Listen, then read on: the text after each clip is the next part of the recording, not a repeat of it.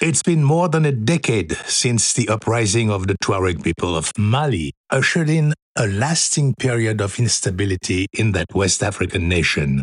The Tuareg are an ancient Amazigh people who have long felt neglected and oppressed by the post-colonial governments of the Sahara Desert region.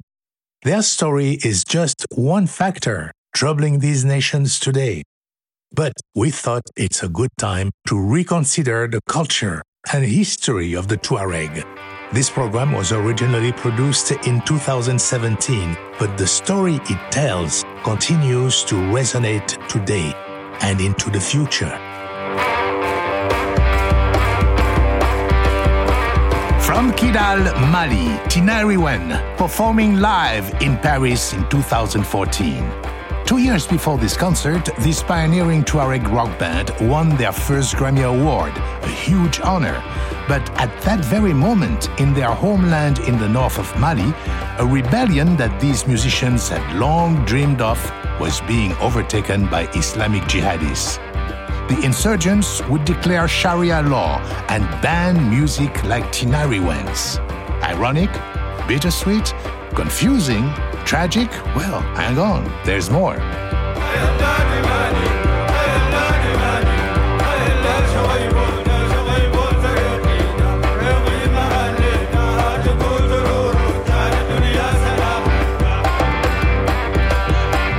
Hello, Georges Collinet with you on Afropop Worldwide from PRX.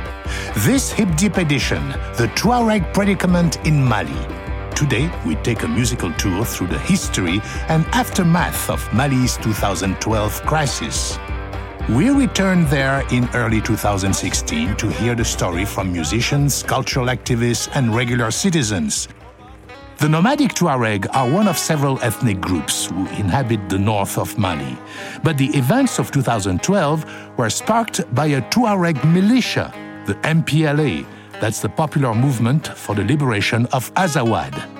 What is Azawad? Basically, Mali looks like a boat with a sail slightly tipped over. And if you draw a line where the sail starts, everything north of that is Azawad. Author and journalist Andy Morgan.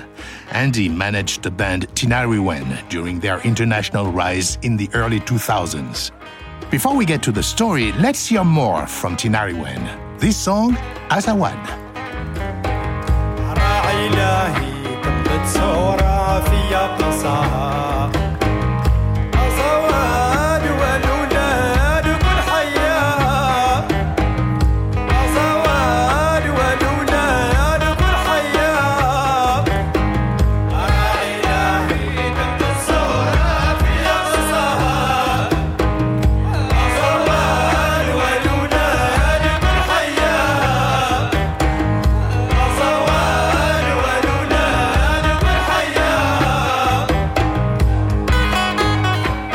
Tinariwen with Azawad, kicking off Hip Deep in Mali, the Tuareg Predicament.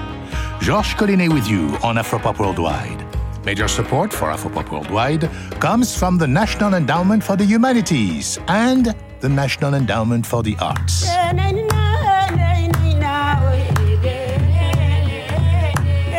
My name is Professor Susan Rasmussen, and I teach anthropology at the University of Houston. And for, approximately 30 years, I've been conducting field research among both rural and urban Tuareg communities of Niger and Mali, and more briefly, among African immigrants in France. There's a lot of mythology and misinformation surrounding the Tuareg, these mysterious blue turban nomads of the Sahara Desert. The term Tuareg is actually a gloss for a number of different groups, although they all are closely related. The Tuareg sometimes call themselves Keltimashek after their language, which is in a family of languages called Berber, or the local term Amazigh. Many of them belong to Berber peoples who originally inhabited North Africa.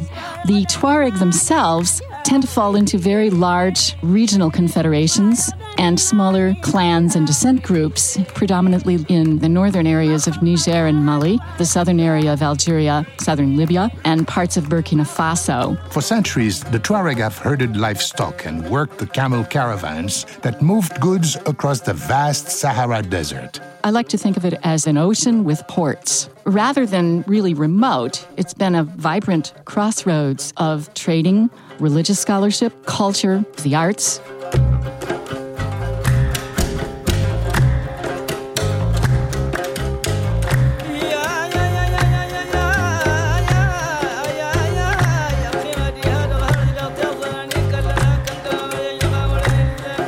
One thing that unites all the literally hundreds of Tuareg confederations is that common language, Tamashek.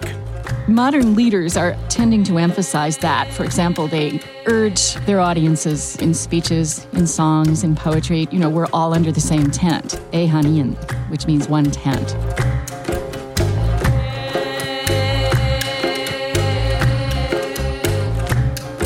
We're hearing the Malian Tuareg group, Taftit, founded and led by Fadimata Waled Umar, a.k.a. Disco. Je suis jamais d'accord pour la séparation. Jamais. Moi, j'aime beaucoup le Mali. Je veux un Mali uni. Fadimata is talking about Azawad. In early 2012, the victorious rebels declared Azawad an independent state. Fadimata says, I never supported the separation. I love Mali, but I want a united Mali with equal rights for all. Well, there's a range of opinions about how the north of Mali should be governed, even among the Tuareg.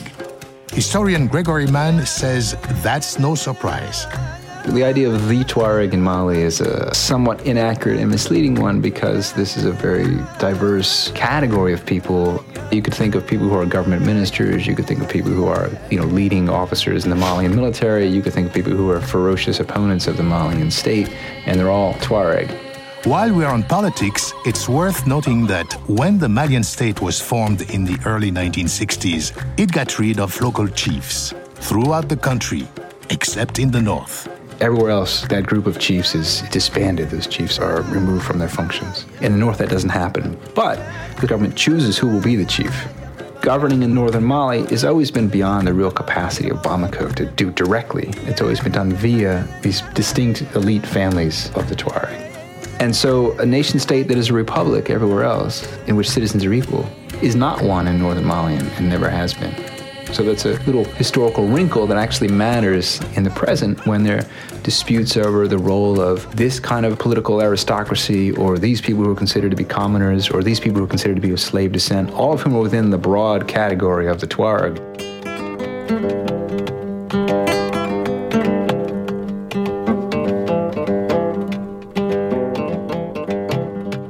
Susan Rasmussen notes that the legacy of slavery in the Sahara is not limited to the Tuareg, and it does not map to skin color, something often confused in popular media with misleading references to white Tuareg and black Tuareg.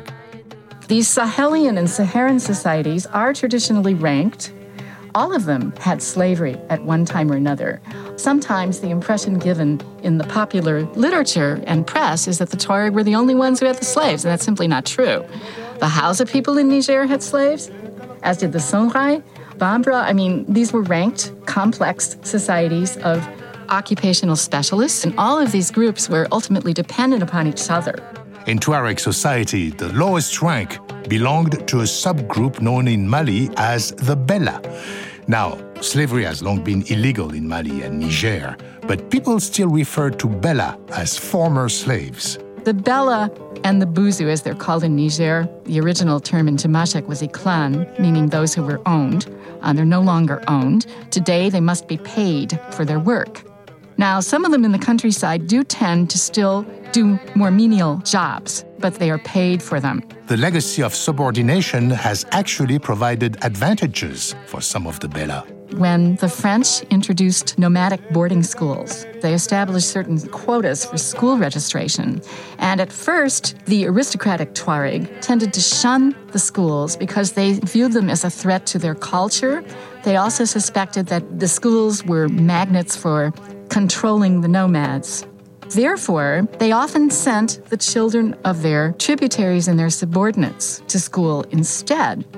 Many persons of more servile social background, as a result, became more exposed to secular modern education. And these days, they're well represented in some of the jobs in the new infrastructures.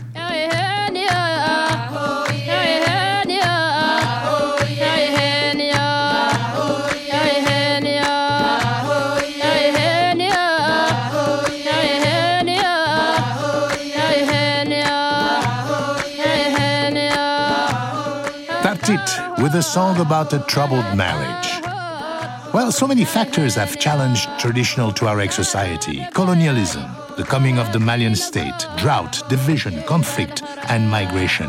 Many Tuareg men have become impoverished, and some families are trying to marry their daughters to more prosperous suitors.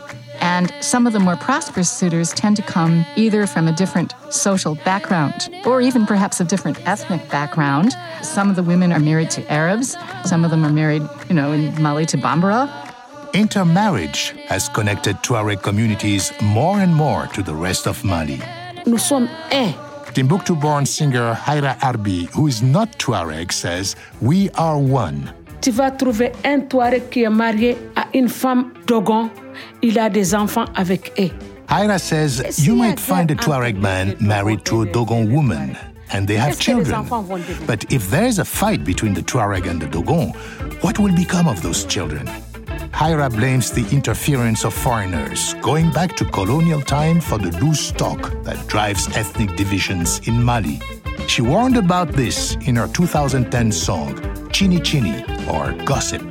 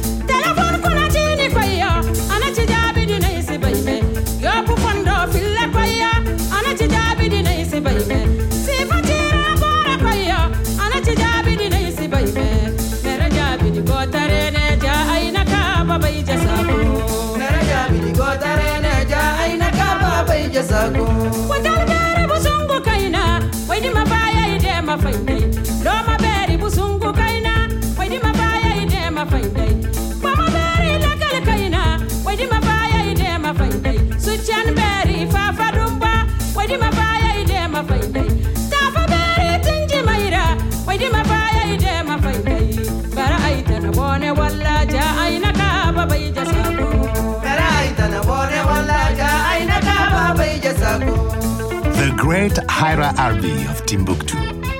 The Tuareg and their neighbors converted to Islam between the 8th and 12th centuries. For a long time, the Tuareg resisted, often taking refuge in the inaccessible mountains of Niger, Morocco, and Mali.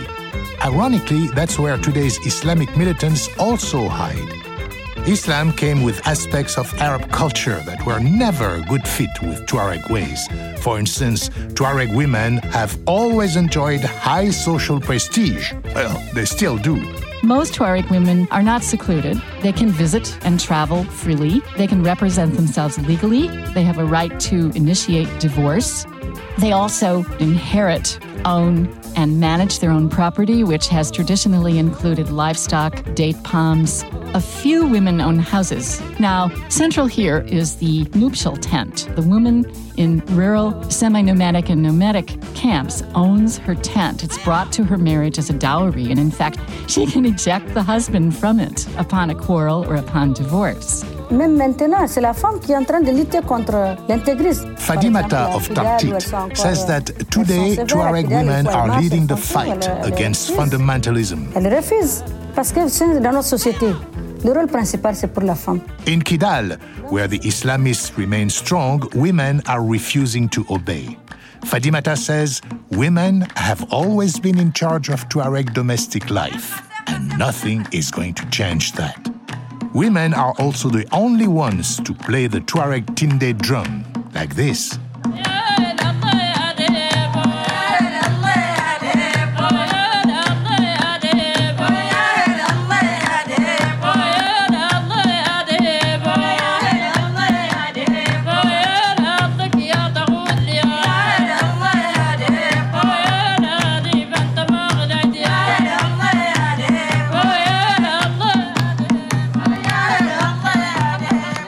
Chartit, performing a Tinde song live at the 2012 Festival in the Desert in Timbuktu, just days before the rebellion began. The Tinde is the heartbeat of Tuareg music, basically.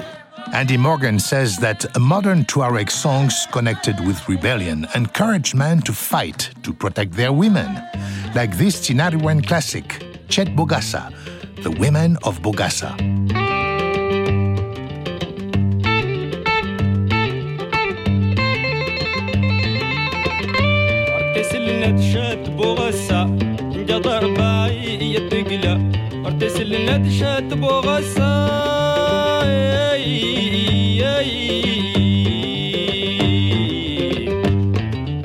Here's a more recent example of a Tuareg song celebrating women. The young Tuareg band Tamikrest put out a CD in 2013 called Chatma, or Sisters. This song says, "We will march as long as women have not recovered their freedom on the earth. We will march in Azawad."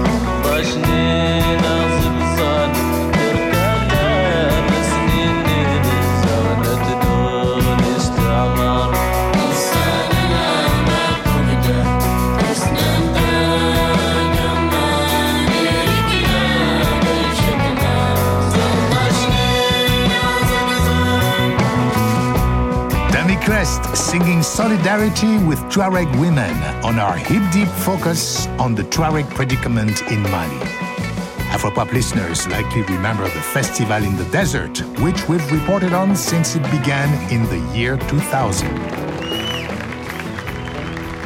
This legendary festival became possible because after years of on-and-off Tuareg rebellions, there was finally a peace deal.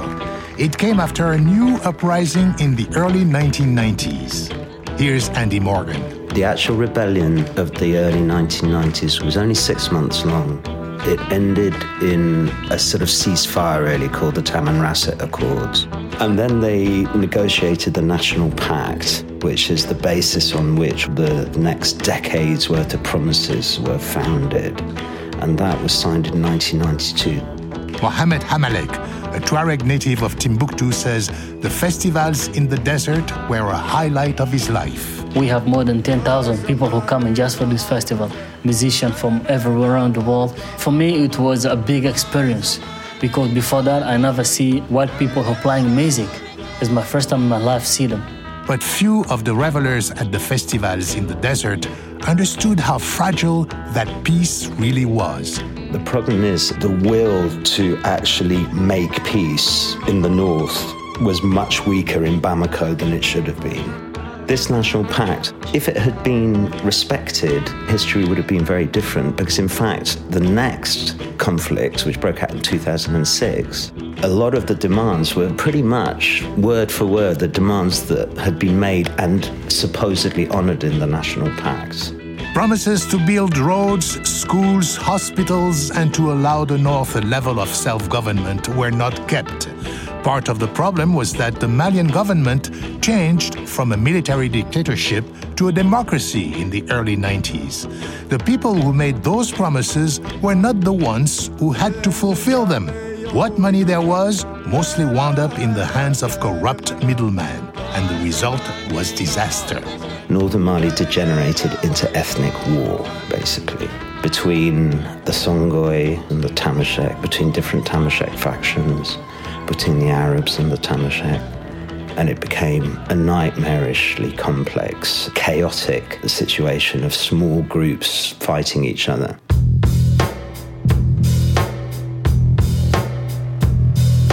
Part of the peace agreement involved the Malian army withdrawing from the north. Already an impossible region to secure, the desert became a ripe opportunity for highly organized drug traffickers. It's a very strange thing that's happened in the Sahel over the last decade or more, and especially in Mali where it's been most acute.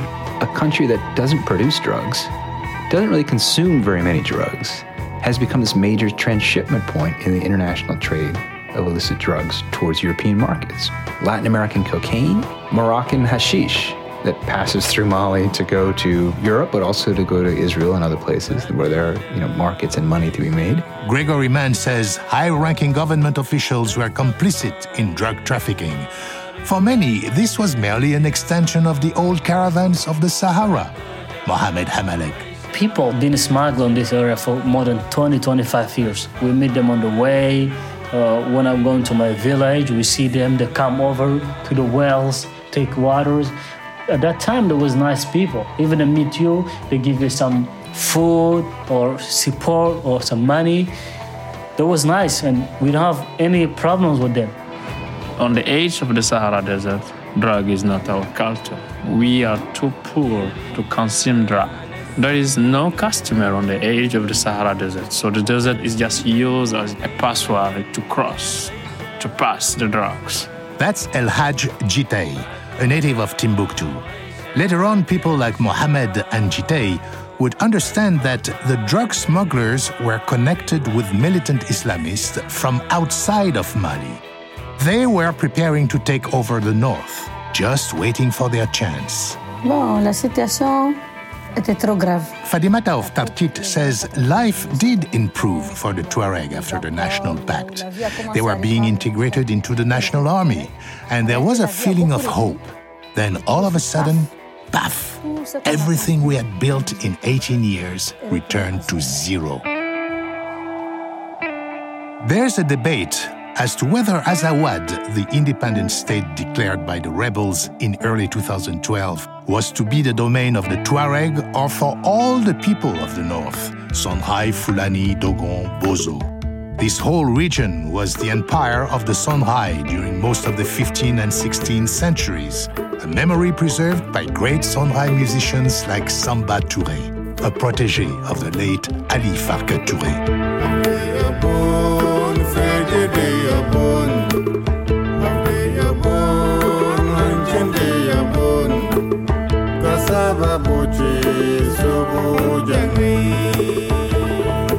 Time to meet a champion of Tuareg culture, Mohamed Ag Ossad. Born in Gao in 1956, he came to the Malian capital Bamako at the age of 18 and has lived in the south ever since.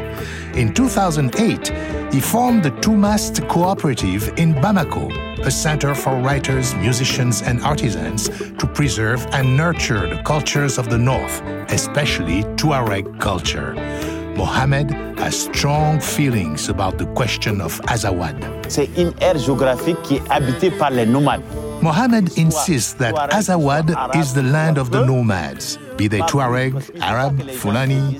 It's a geographic area, and nobody should say it belongs to the Tuareg. It belongs to all the people who live there. La rébellion du Mali, c'est pas contre une ethnie, c'est pas contre une personne. The Malian rebellion was not against an ethnic group or a person, not against the Songhai, Bambara, Senufo. It was against the system, the governmental system, from independence right up to today. L'Azawad existait, mais l'Azawad c'est le Mali. Hada Arbi agrees. Azawad, Mali, it's the same thing to me. Here's Susan Rasmussen. The so-called rebels who established independent Azawad did not find any support, even though they called on all Azawadis to come home. They didn't notably use the term Tuareg, they used the term Azawadi. This wasn't some kind of racist apartheid state. They wanted all Azawatis to come home. They promised to try to practice a democratic system. They called on all other armed groups to leave the area. Of course, they didn't obey, as we know. Indeed, they did not. Well-armed and well-funded in part from the drug trade, jihadist forces soon mastered the game, and a hellish 8 months of occupation ensued in the Malian north. Coming up, the story of Tuareg guitar music, the poetry of rebellion and reconciliation, and much more, as we continue with the Tuareg Predicament in Mali. You can read our interviews with Susan Rasmussen and Andy Morgan on afropop.org and find much more about music and history in the north of Mali. I'm Georges Collinet, and you're listening to Afropop Worldwide from PRX.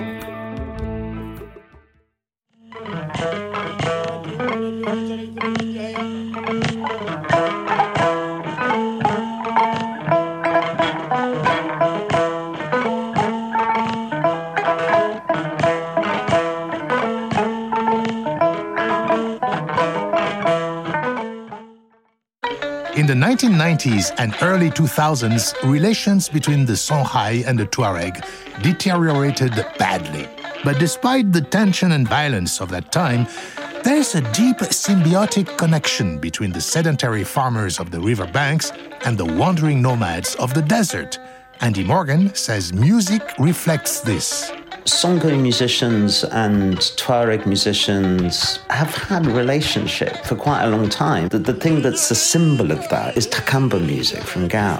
Takamba music is just the absolute heartbeat of Gao. It's Songhai, Tuareg music played together, and in a way a symbol of that symbiotic relationship, which was very much real.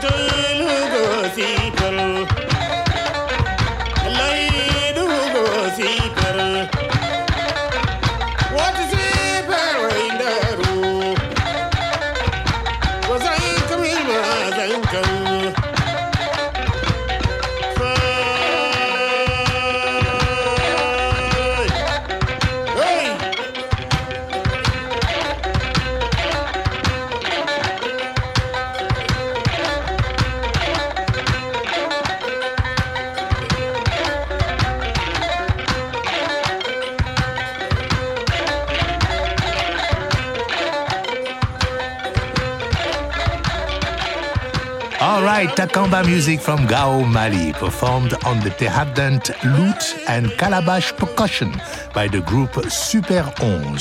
Our colleague Horst Timmers in the Netherlands recorded this track for the first of 2 CDs he's released by Super 11. Raw and rocking stuff, I tell you. And you should see Takamba dancing, man, beautiful, sensuous, with all the action in the shoulders, arms, and hands.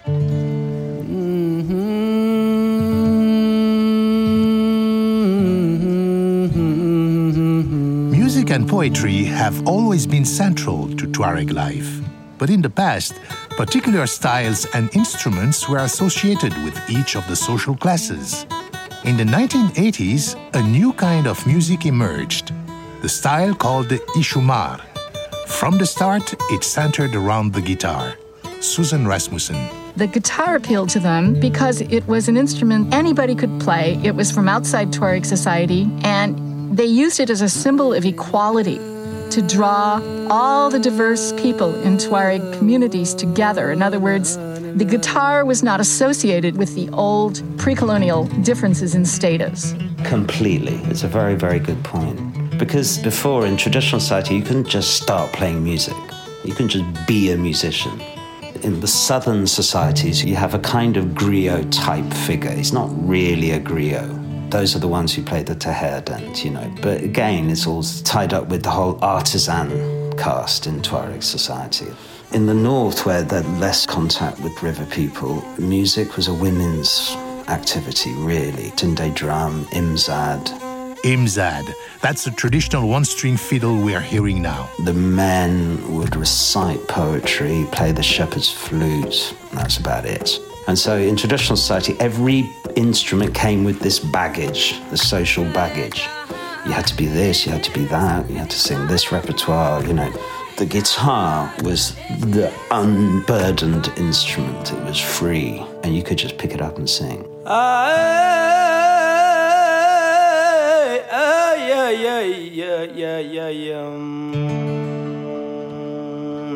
يا نكب دوتني ريزاي أنت ما ضلتم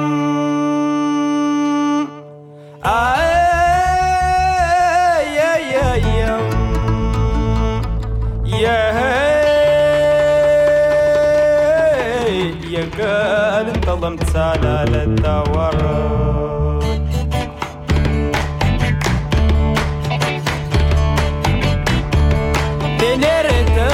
تنيرتان فاللبوس تنيري غازم التقيس ورهن هشكان ولا السيكوس ساستتجنا ميتن تكوس يا ليلم يا ليلم يا ليلم. Tinariwen with a praise song to a Tuareg freedom fighter in Niger. But how did this new Tuareg guitar music get the name Ishumar? Ishumar is the Tamashekization of a French word, which is chômeur. Chômeur means unemployed. Tuareg youth left the northeast of Mali in the late 60s and 1970s and 1980s to find their fortune, to escape hopelessness, really. When they were hanging out in X or Y Algerian town or Libyan town, they would be like a bunch of clandestinos. They were undesirables, ragged, young, angry, dangerous, and they would hang out on the edges of towns and sleep under trees or in dried riverbeds. And often the police would come out and check up on them, and they would go, "Hey, you, chômeur, unemployed, you know, good for nothing." And they changed it into a badge of pride, which I love. It's like punk. You punk, great, we're punks. They sort of started calling themselves Ishumar. By the late 1970s, these young guys, often playing homemade guitar-like instruments, started listening to Santana and Dire Straits, along with North African and Sudanese popular music, and they began writing songs. Andy Morgan says the poetry in their songs harked back at least 100 years to a tradition of poems about misery and exile.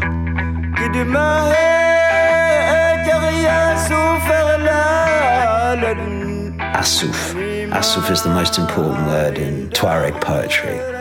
A-S-S-O-U-F. Assouf is the pain that is not physical. It's the pain in the heart. It's nostalgia. It's loss. It's grief. The coldness of a camp that used to be inhabited, but there's no one there anymore. If you look at the lyrics of Tinariwen or the lyrics of Tammy Crest, Assouf is there everywhere.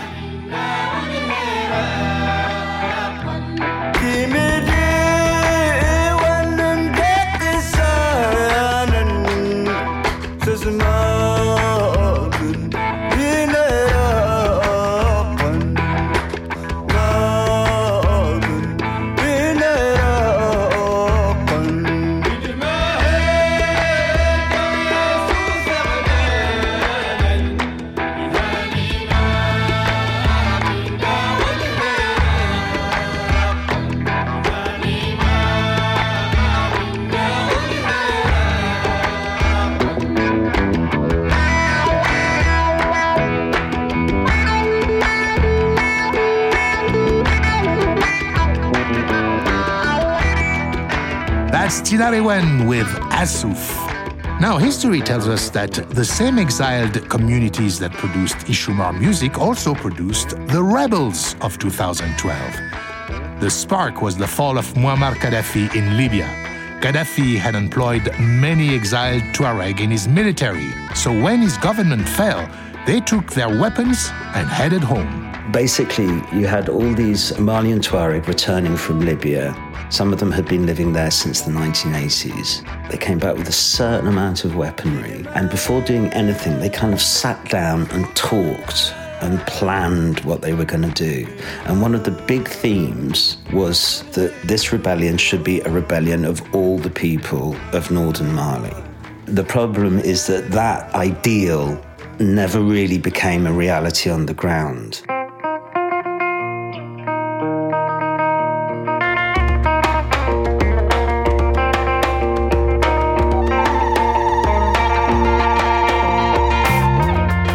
It was a Tuareg rebellion. I think the MNLA are disingenuous when they say, no, we're a coalition, we're fighting for all the people of Azawad. In a sense, they are. Bless my Tuareg friends. They feel that it's their destiny to fight the cause of other people who are too, unwarrior-like to fight. C'est vrai, il y a une rébellion. C'est vrai, les Tuaregs. Mais cela ne veut pas dire que tous les Tuaregs font la rébellion. Fadimata of Tartit says, it's true there was a rebellion led by the Tuareg, but that doesn't mean that all the Tuaregs are rebels. Incidentally, this is the third time in her life that Fadimata has been driven into exile by violence and rebellion, 1992, 2006, and now 2012. C'est que cette population aussi ne comprend pas, n'a jamais compris qu'est-ce qui se passe chez nous. Ils n'ont jamais compris que dans le désert, il n'y a rien. Ils n'ont jamais compris que les États qui étaient là n'ont rien fait chez nous. You can hear the emotion in Fadimata's voice. She's expressing a common feeling among people in northern Mali, that the population concentrated in the south has never understood their problems. In the deserts, she says, there's nothing. Tuareg men were forced to go to Libya to find work. The problem is not ethnic, it's economic. It's about 18 years of broken promises by the Malian government.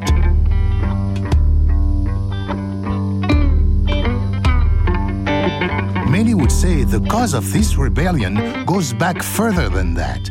Here's Abdallah Al-Husseini of Tinariwen speaking with Afropop during the occupation of northern Mali in 2012. Pour nous, c'est pas une surprise. Depuis l'arrivée des occupations françaises, nous, on n'a pas accepté que les Français nous commandent dans le territoire du Nord. Abdallah says the resurgence of rebellion in 2012 was not a surprise. The people of northern Mali never accepted French occupation in the early 20th century, and when Mali inherited the north at independence, they did not accept that either. Hence, the 1963 rebellion. Well, that was the subject of one of the first songs written by Tinariwen guitarist Ibrahim Ag Al-Habi, 63.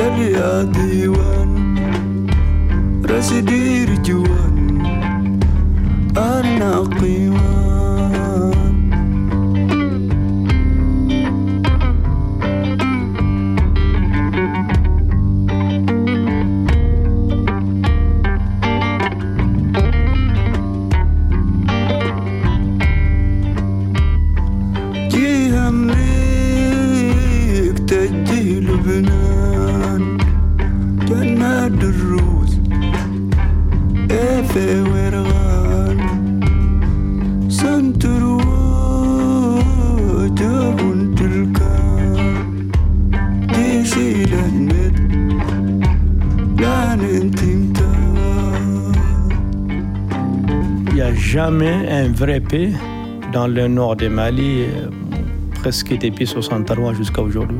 Abdallah Al-Husseini says there's never been real peace in the north of Mali from 1963 up to today.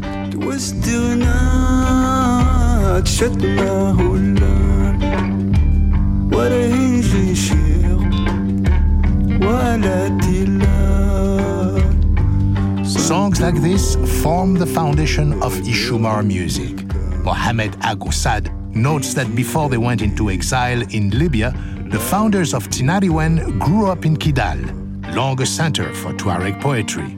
La musique de Tinariwen est une musique codée. Mohammed says Tinariwen's songs are coded. To explain one line would require a long commentary because they come from the greatest poets of Kidal, men and women. La première chanson était des chansons révolutionnaires de revendication. Mohammed says that Tinariwen's early songs were revolutionary, songs of revendication. Literally, that means they made demands. When you look at the lyrics of Tinariwen, it's not what I would call revendication, but it's about awareness. So many of Tinariwen songs begin Imidiwan, my friends. They're talking to their circle. My friends, wake up, be aware. What's happening to you? We're erring in the desert, we're thirsty. Where are we going? Sometimes they got quite martial. There were sort of rallying cries. Some of Hassan's songs that date from the 1980s are kind of, we are fearless. We don't fear death. We will be like eagles flying over the mountains. Here's an example. This one says, death is here. She's counting the days. Let the blood boil if it's really in your veins. At the break of dawn, take your weapons and take to the hilltops.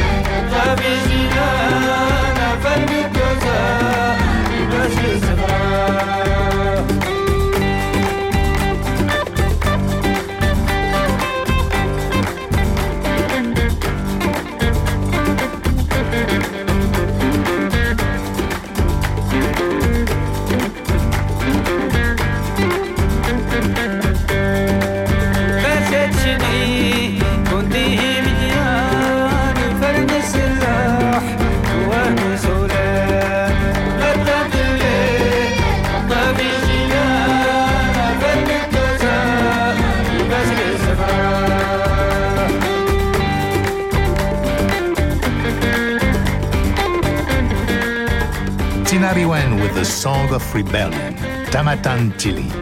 Of course, the great tragedy of the 2012 rebellion is that its Tuareg leaders were ultimately outmaneuvered by Islamic jihadists who had a very different agenda: to impose Sharia law.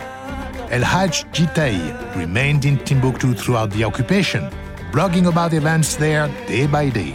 If you come in a city, you want to impose new ideology, new education of religion, the first thing you got to do is to destroy that cultural heritage, because inside ancient manuscript, Islamic religion is well explained.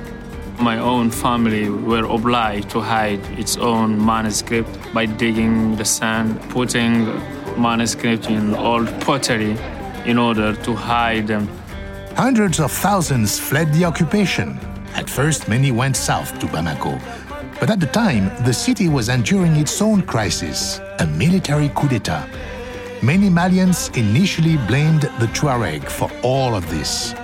In 2012, when the problem started, this big day of manifestation against the Tuareg. The whole population went out, chased the Tuareg, broke their house, destroyed everything that belonged to them, their shops, and some people get injured. And this day, many Tuaregs get out of Bamako. Some of them going to Algeria, Burkina Faso, Mauritania.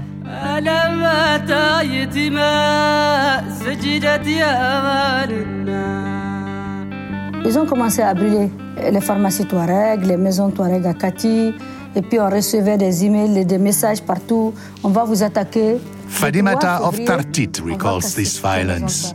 A major pharmacy in Kati burned, along with Tuareg homes, emailed threats.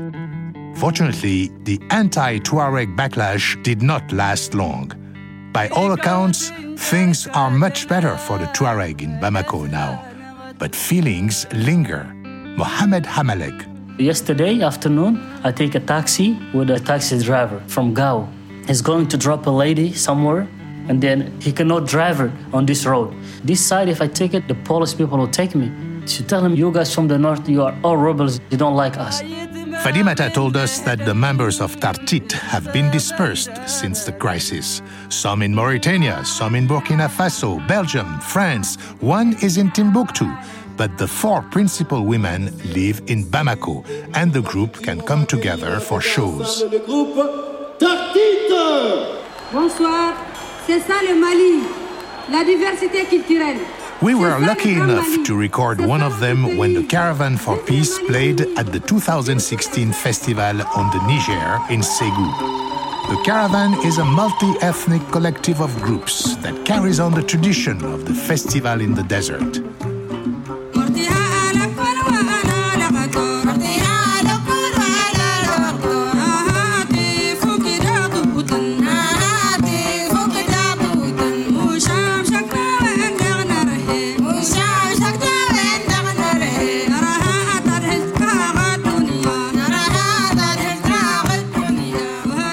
C'est pour la première fois que Tartit est invité au festival de Ségou. Fadimata says this is the first time Tartit has ever been invited to the Ségou festival.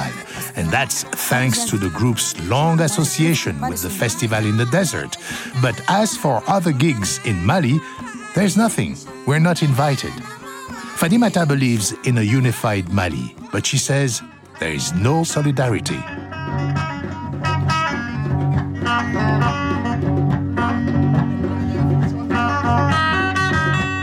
One night, we dropped in at the Toumast Tuareg Cultural Center to hear a young Tuareg band, Akal Ohar, or Communal Land. The group has driven 45 kilometers to sing their songs of peace, unity, and reconciliation. But as you can hear, they attracted only a handful of supporters. C'est pas du tout facile. No, not easy at all being a Tuareg musician in Bamako. But that was true long before the crisis. Even then, Tuareg music was just beginning to break through in the south. At the Festival sur le Niger in Bamako, we were encouraged to see young Bambara fans responding enthusiastically to music from the north. Here's the Tuareg band Amanar.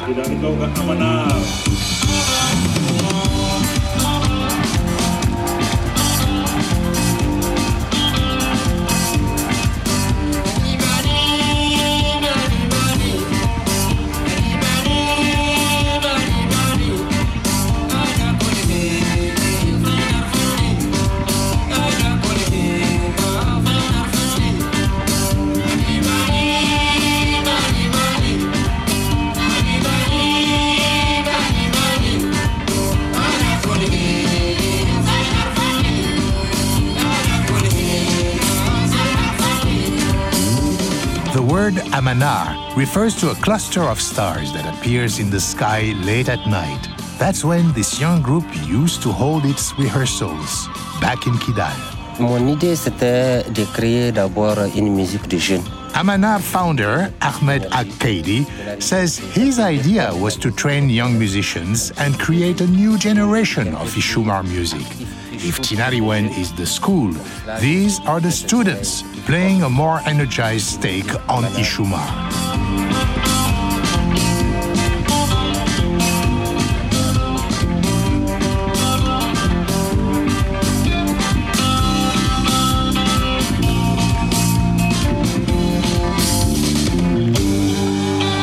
Tuareg rock from Amanar, performing live at the Festival sur le Niger in Ségou.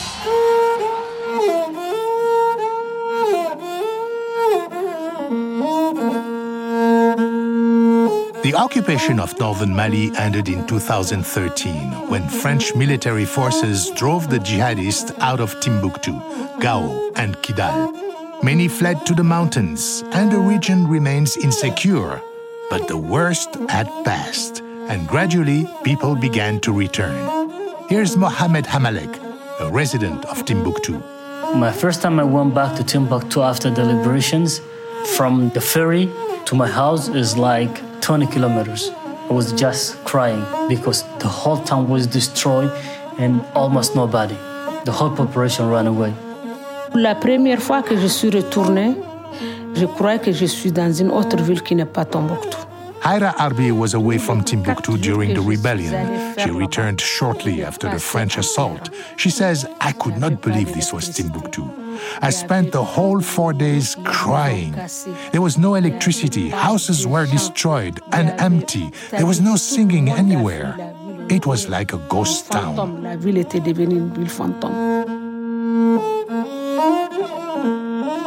Since then, things have improved. In 2014, Haira joined Tartit for the first public concert in Timbuktu since the occupation. The moment is movingly captured in a wonderful documentary about northern musicians during the crisis. It's called "They Will Have to Kill Us First." And by the way, that title comes from Haira herself, her message to the jihadists. Bismillahi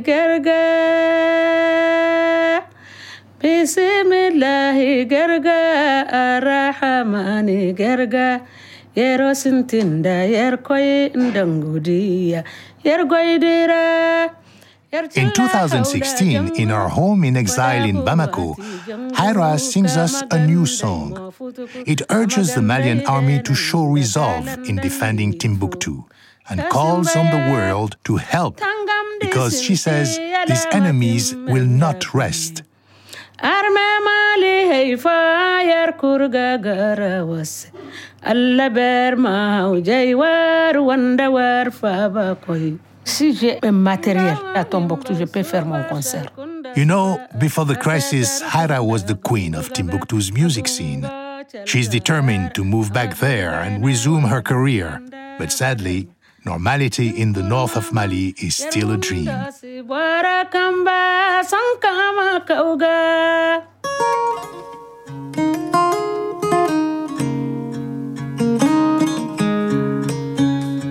Susan Rasmussen says the lyric content of Tuareg guitar music has changed with the times. Originally, it was protest music, with the exiles and migrants, but I've collected much of this in the field because one of my interests is in verbal art performance, and many of the verses later promoted peace and reconciliation.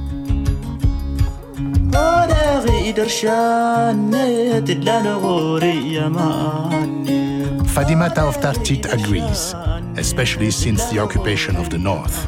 Even Tinariwen, revolutionaries in the past, now sing about unity and healing the division among the Tuareg. Et même nous, Tartit, on a beaucoup changé parce que nous, au début, le reportage était purement traditionnel. Even we in Tartit are changing. We perform traditional music, but now we are composing new songs about lack of education, the lack of health care, and the need for unity. The Tuareg people are completely divided. Tartit's new songs call on northern communities to help themselves, rather than waiting for others to step in. Like our friend Haira, Fadimata has written more songs than she can even remember, but the world has not heard them, because she says, we have no way to record them.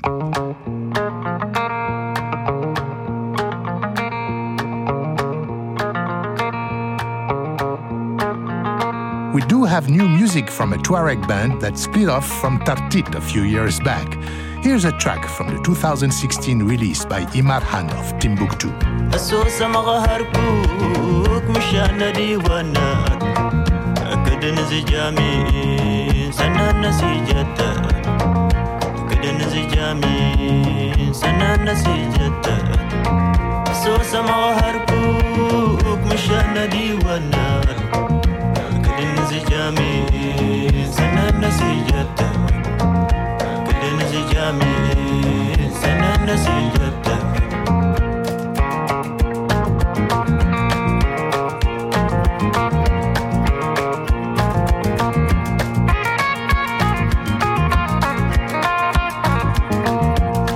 New music from Imar Han.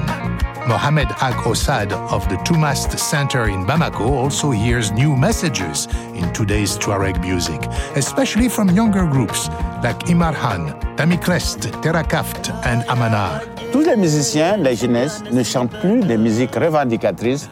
Ils chantent la musique d'amour, ils chantent la musique de la cohésion sociale. Mohammed says these young musicians are singing about love, peace, and social integration. Amanar's 2016 CD Toumastin is a call for unity among Tuareg factions. If you don't have harmony within a family, you can't uplift a nation.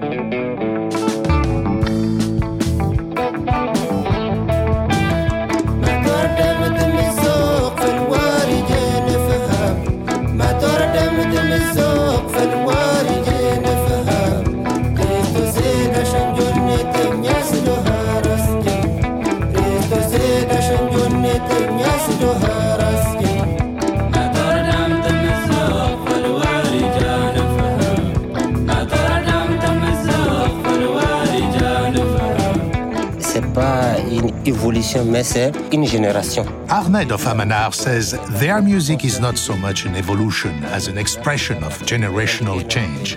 In the past, Ishumar music was there to encourage young Tuareg to take up arms and fight for their own country, Azawad. Today, Tuareg youth need positive poetry talking about education and unity. This is an encouraging trend after a dark passage in modern Malian history. The question I always ask myself is why was the conflict of 2012 not more violent? A few thousand died during the fighting in Mali in 2012 and early 2013, but nothing like the numbers killed in recent conflicts in Congo, Liberia, Sudan, Somalia. Andy Morgan thinks one factor is the griots who keep citizens mindful of history. Another is a uniquely Malian tradition called Sanonkuya, a custom that allows families, clans, and ethnic groups with historical grievances to openly insult each other. It's a kind of tension release. Still, given the stakes in the Malian north, this old Mali hand still wonders. Why wasn't it more violent? Why weren't they just ripping each other apart? And I think that's to do with Sanonkuya. It's certainly to do with the griots. The griots are diplomats, masters of the word. You need to control your words in order to relate, to get what you want. Well, we certainly hope that wise words will prevail among the Tuareg and all the other factions now negotiating a new peace in the north of Mali.